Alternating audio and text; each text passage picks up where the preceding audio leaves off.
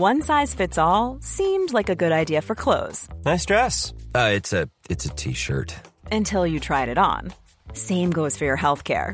That's why United Healthcare offers a variety of flexible, budget-friendly coverage for medical, vision, dental, and more. So whether you're between jobs, coming off a parent's plan, or even missed open enrollment, you can find the plan that fits you best. Find out more about United Healthcare coverage at uh1.com. That's uh1.com.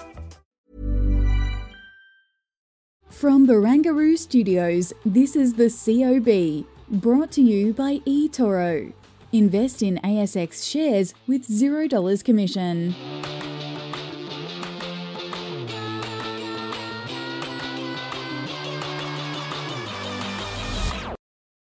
Hello. Welcome to the COB, all the stuff you need to know about the day in business markets on the 15th of June.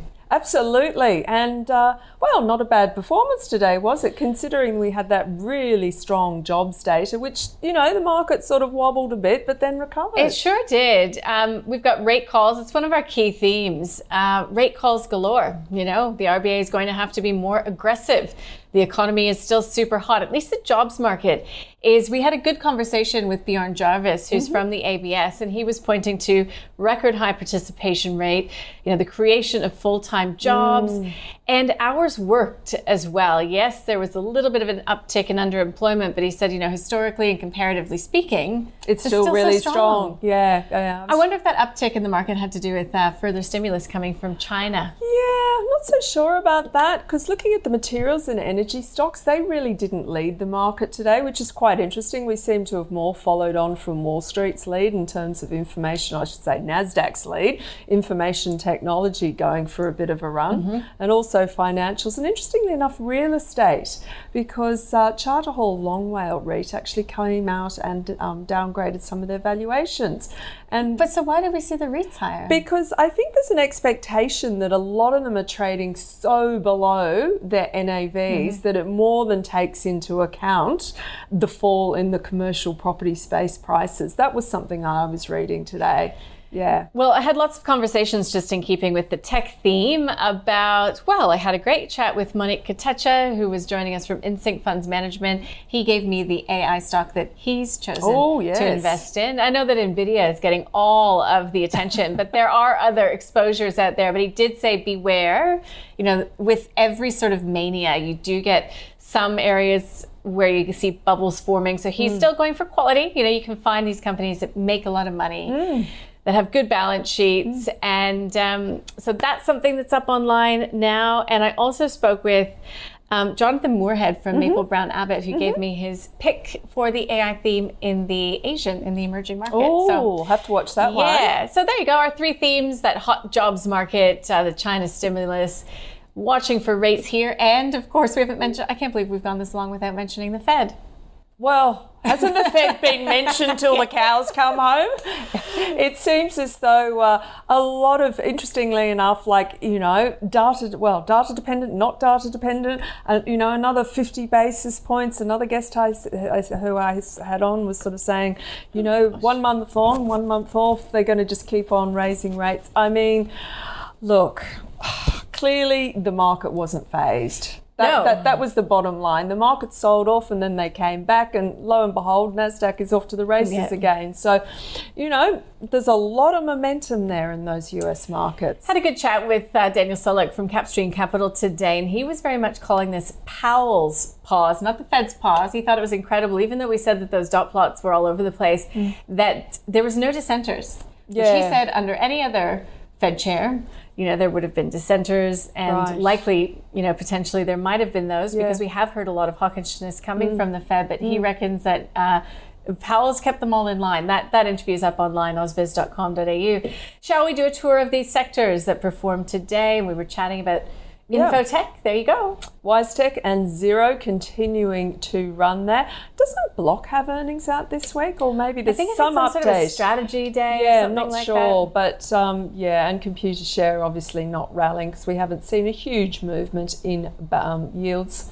And REITs are out there. We talked about the REITs. Yeah, like quite strong there. Goodman Group and Mirvac.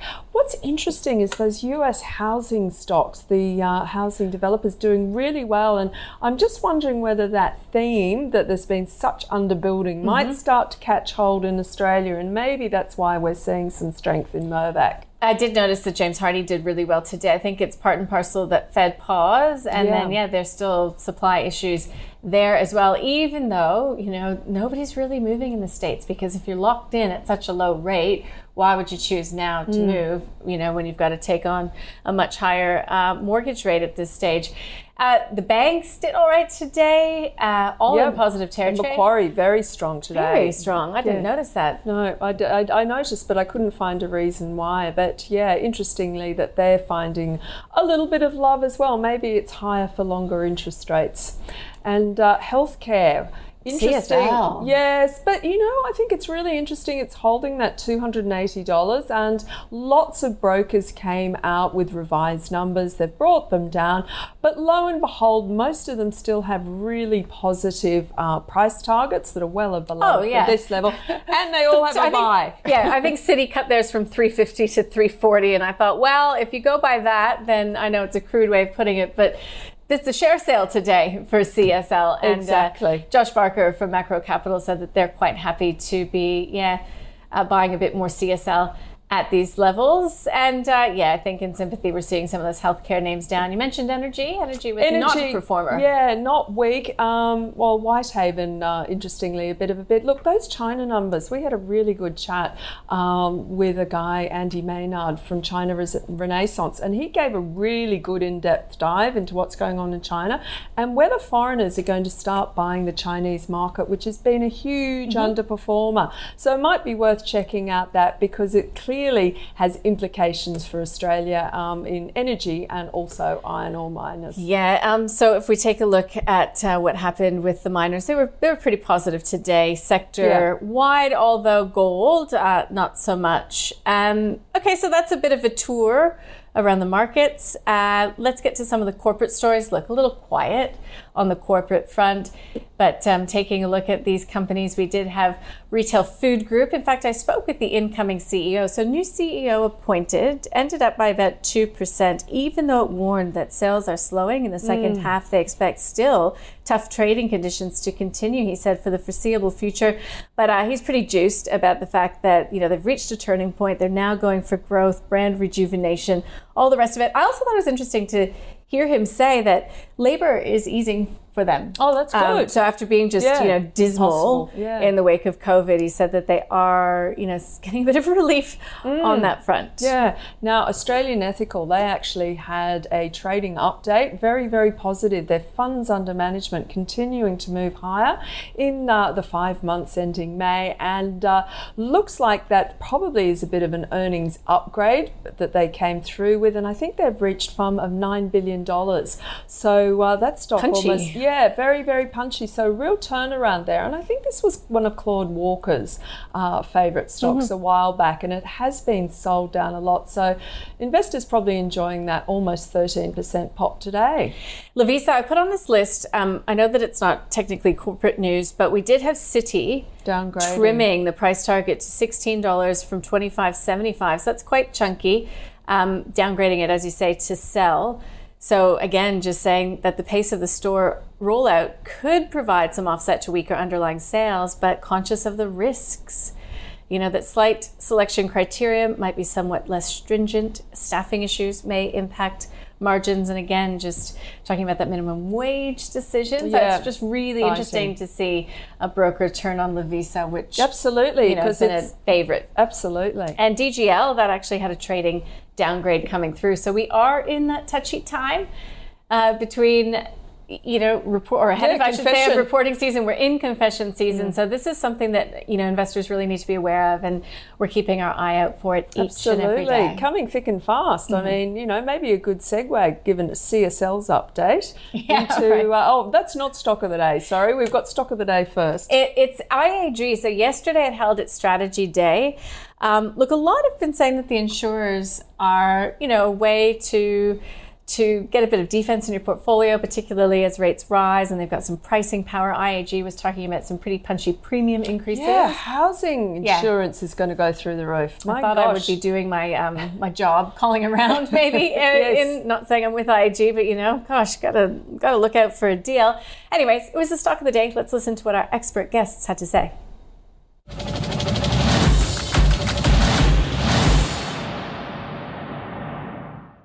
You're a short-term trader, you might want to take a guess on what the next 6 to 12 months might do. I'm a long-term investor. I don't try and play the short-term game. So if you ask me how likely is IAG to make money over the next 5, 7, 10 years, given that volatile pricing market, I'm going to say I'm not entirely sure. I don't love the price at 17 times earnings, though, even if they do manage to get slightly higher profits, again, unless you're trying to trade that through. As a long-term investor, I'd want a cheaper price. I don't think I'd probably run out to sell them. If you own them, a 2.6% dividend yield, you're probably a more conservative investor. Maybe you like the income, maybe you're a diversified dividend stream. If that's the case, I wouldn't necessarily say you should rush out and sell the shares, particularly if short-term profits are going to be better. But I wouldn't be buying either. Probably a solid hold for me. Longer term, it's been a poor investment, but if you've managed to get it in those 12 months, you've been in the sweet spot. And I think the share price can continue trending higher, but I think we've seen the better part of the gains. And as Scott mentioned, it's not cheap anymore. So I think as a hold, I think you could continue on and see a little bit more upside, but buying it at this point is a bit risky. I do believe competition can increase down the track. And look, with insurers, I've never been involved with insurers because they're always one natural disaster away from having an issue. So, look, I think with those risks, the price doesn't factor in those potential risks. So, look, happy to hold, but buying up here is a bit risky.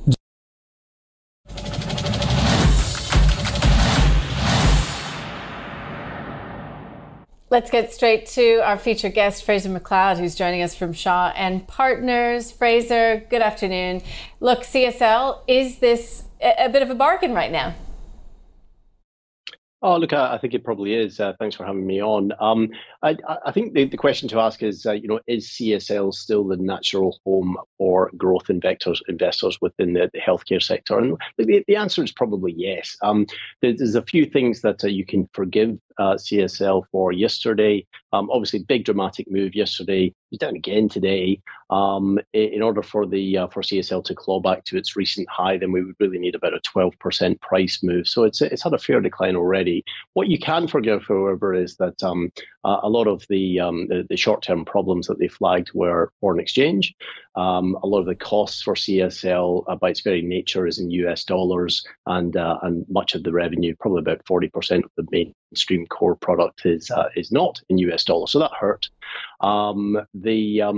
The upside always with CSL is, well, what have they got for the future? And they'll never tell you exactly because they can't. But we do know there are some key incredible drugs on the horizon potentially.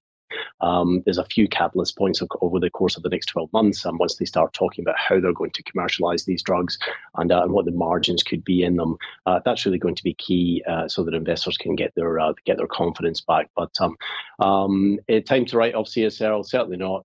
Everyone had a bit of a heart flutter yesterday, and but no, take an aspirin and buy the stock most probably. I love that. Take an aspirin and buy the stock. Excellent. In terms of ResMed, Fraser, what's been going on? Because that whole thing about them picking up market share from Philips with all the problems that Philips have been having, is that continuing? It is, yeah, it's working. So ResMed's been a core portfolio stock from us that we added around about 12 months ago. And so just to recap, there was a disastrous impact on Philips, who were pretty much between CSL and Philips, they had the market for sleep apnea products, those masks that blow air through your windpipe as you're sleeping, and allow people a bit of relief from sleep apnea. The Philips product had some terrible problems. They didn't perhaps quite fess up as soon as they should have done, and they'll be in for some big penalties, some big regulator restrictions into the future. And it's really opened up the market for ResMed. So they are seeing the benefit. They're also seeing the benefit just simply from the fact that there's huge tailwinds there. So aging population, a lot more diagnosis of sleep apnea really plays into their hands, and so certainly, probably only better things to come. There's no easy solution for Philips in order to return to the market. All right, let's talk blue sky, shall we? We had a big upset last week with Paladin when it came to Namibia. The share price has gained all of its lost ground, I do believe, when it said that it was likely to be unaffected by any changes there. But I know you've been a long-term believer in uranium, Fraser. Sure. State of play now. So yeah, 2 weeks ago, almost to the day that there was a story going around markets, and Paladin, which has owned 75% of the Langer Heinrich mine in Namibia. There was a small political story which mushroomed suddenly, panicked the market, and suddenly Paladin was down 20%. Everyone thought that the Paladin was going to be nationalized, and really the market was in full panic mode for a few hours.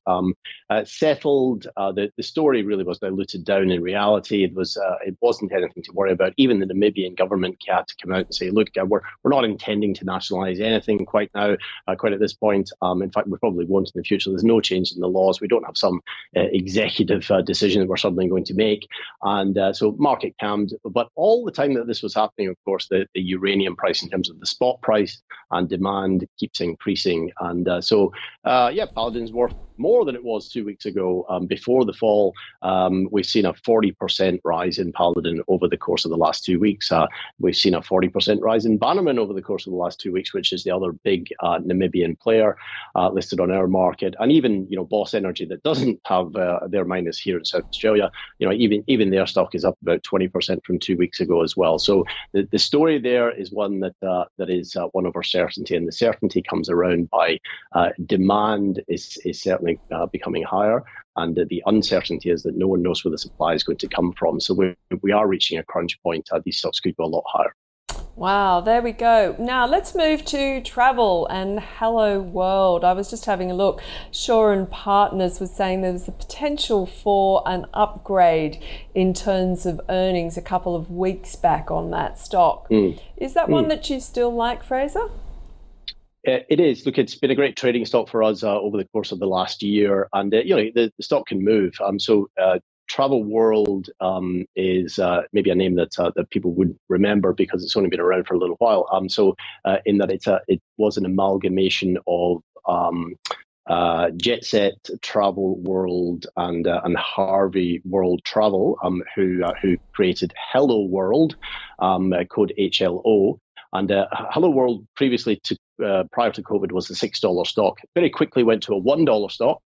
Then, after COVID and after demand came on board again, then was traveling up at $3.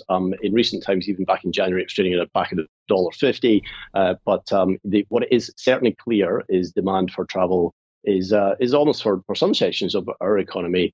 Well, it's not discretionary at all. It's almost an essential. And so if it comes down to this, for the customers of Hello World, those customers are not turning off demand. They're not price sensitive. In fact, really quite the opposite. So those who can afford to fly, especially for international trips and more luxurious trips, then they're going to fly. And on a recent poll just last month for the airline industries worldwide, 77% of people say we're going to travel more over the course of the next year than we did over the course of the last year, and almost no one is saying that they're going to travel less. So we're almost back up at levels of travel globally for airlines of passenger numbers that we were prior to COVID, which is incredible.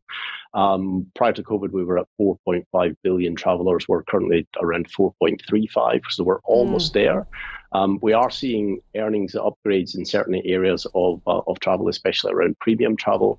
And absolutely, a company like Hello World is, as a travel agency, is trading on still quite a big discount to its peer group. So it's a better company than corporate travel. It's for listed entities like Webjet or Flight Centre. It's trading around about a 30% discount to them. So we like them a lot. Fraser, it's been a pleasure to have you join us to wrap this session and give us some of your thoughts as well on specific stocks. Thank you. Good. Thank you. Bye-bye. All right, let's get to some of those leaders and laggards.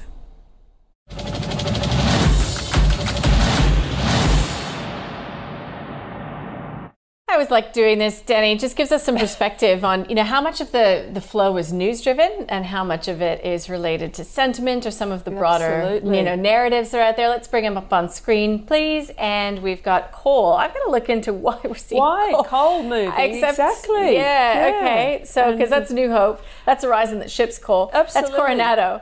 Fortescue Metals there up 3%. So maybe look, I think it is China stimulus. Yeah. I just can't see why it wouldn't be. Yep. Because not only that, but don't forget that we've got major sort of authority meeting, Politburo. Oh, I just lost the word. That happens in July. Anyways, it's when they set a lot of their economic agenda, goals for the year and ahead, so that is another time that we could potentially see more stimulus rolled out. We've also got a PBOC meeting that comes on June 20th, so that's next week. So softly for stimulus so far, but whether or not we see more significant stimulus come, because this reopening in China is not going as it should. And there's our stock of the day there on the screen. IAG. Yeah, up over 4%. That's pretty punchy percentage points gains. They are. They're very punchy indeed. What I think is quite interesting is that Mineral Resources is not following the likes of Fortescue up. So I think that's actually quite interesting. But shall we have a look at the laggards? Yeah, let's do that and see what was holding this market back. Imugene, another day, another mention. Linus, I do know that there was a downgrade, I think, from UBS. I was having a look at that earlier, and maybe some profit taking coming into that stock with some of the, what do you call them? The NDR, or those, critical minerals that they produce. The pricing coming down there, so a bit of profit taking there on that one. I noticed right when we sort of got on air this morning, if you look at Pilbara, that the lithium miners were all really sort of underwater, as were the gold miners today. Yep. I don't know. I don't remember reading any news associated with it, but it's something to keep in mind. So Imugene down by 7%. In the small to medium cap space, this is where we've got a few stories happening as well that we can follow. There's Aussie Ethical. Yes. We don't always talk about Aussie Ethical, but it's worth it when it's up by 13%. Legacy Iron Ore, boy, I'm not familiar with that company. Mind you, when you're 2 cents, that's probably a good reason why you are familiar with it. There's some 44%. I was just ticking. It's got a joint venture. So the Hancock has Hancock Prospecting executing a lithium earn-in and joint venture with the company. I believe it would be WA, wouldn't it? Oh, okay. Yeah, Hancock has committed $4 million, so that's on Gina Reinhardt. Right. Flipping the page, and I can see a DGL will be on here most likely. Down by 18%. And Appen getting I'll be hit speaking again. with the CEO of DGL in the small caps tomorrow, so we'll find out what's going on there and when they're going to be able to turn that ship around. And EBR Systems is off by 8%. So there's a little look in to what moved this market today. Tonight, central bank action is not over. It's CB, isn't it? Yeah, they're on the move potentially, which I think there's what the expectation is, isn't it? That they are going to raise.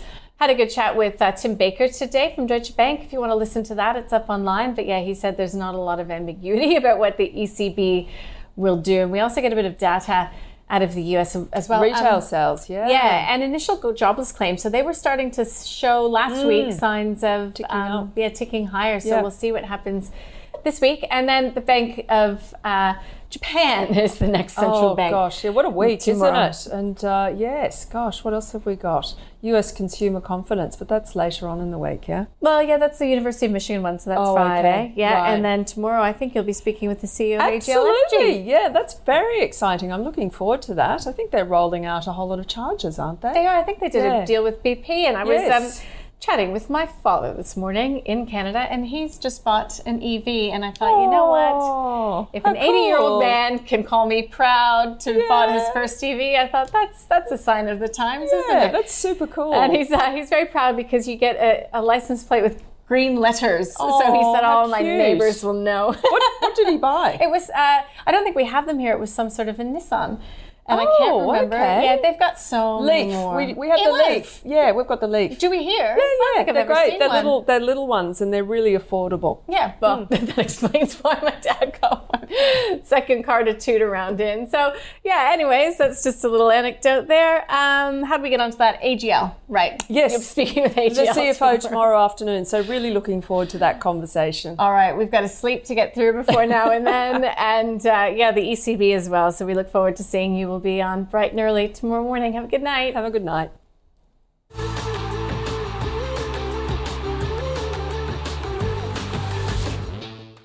The COB is brought to you by eToro. Invest in ASX shares with $0 commission.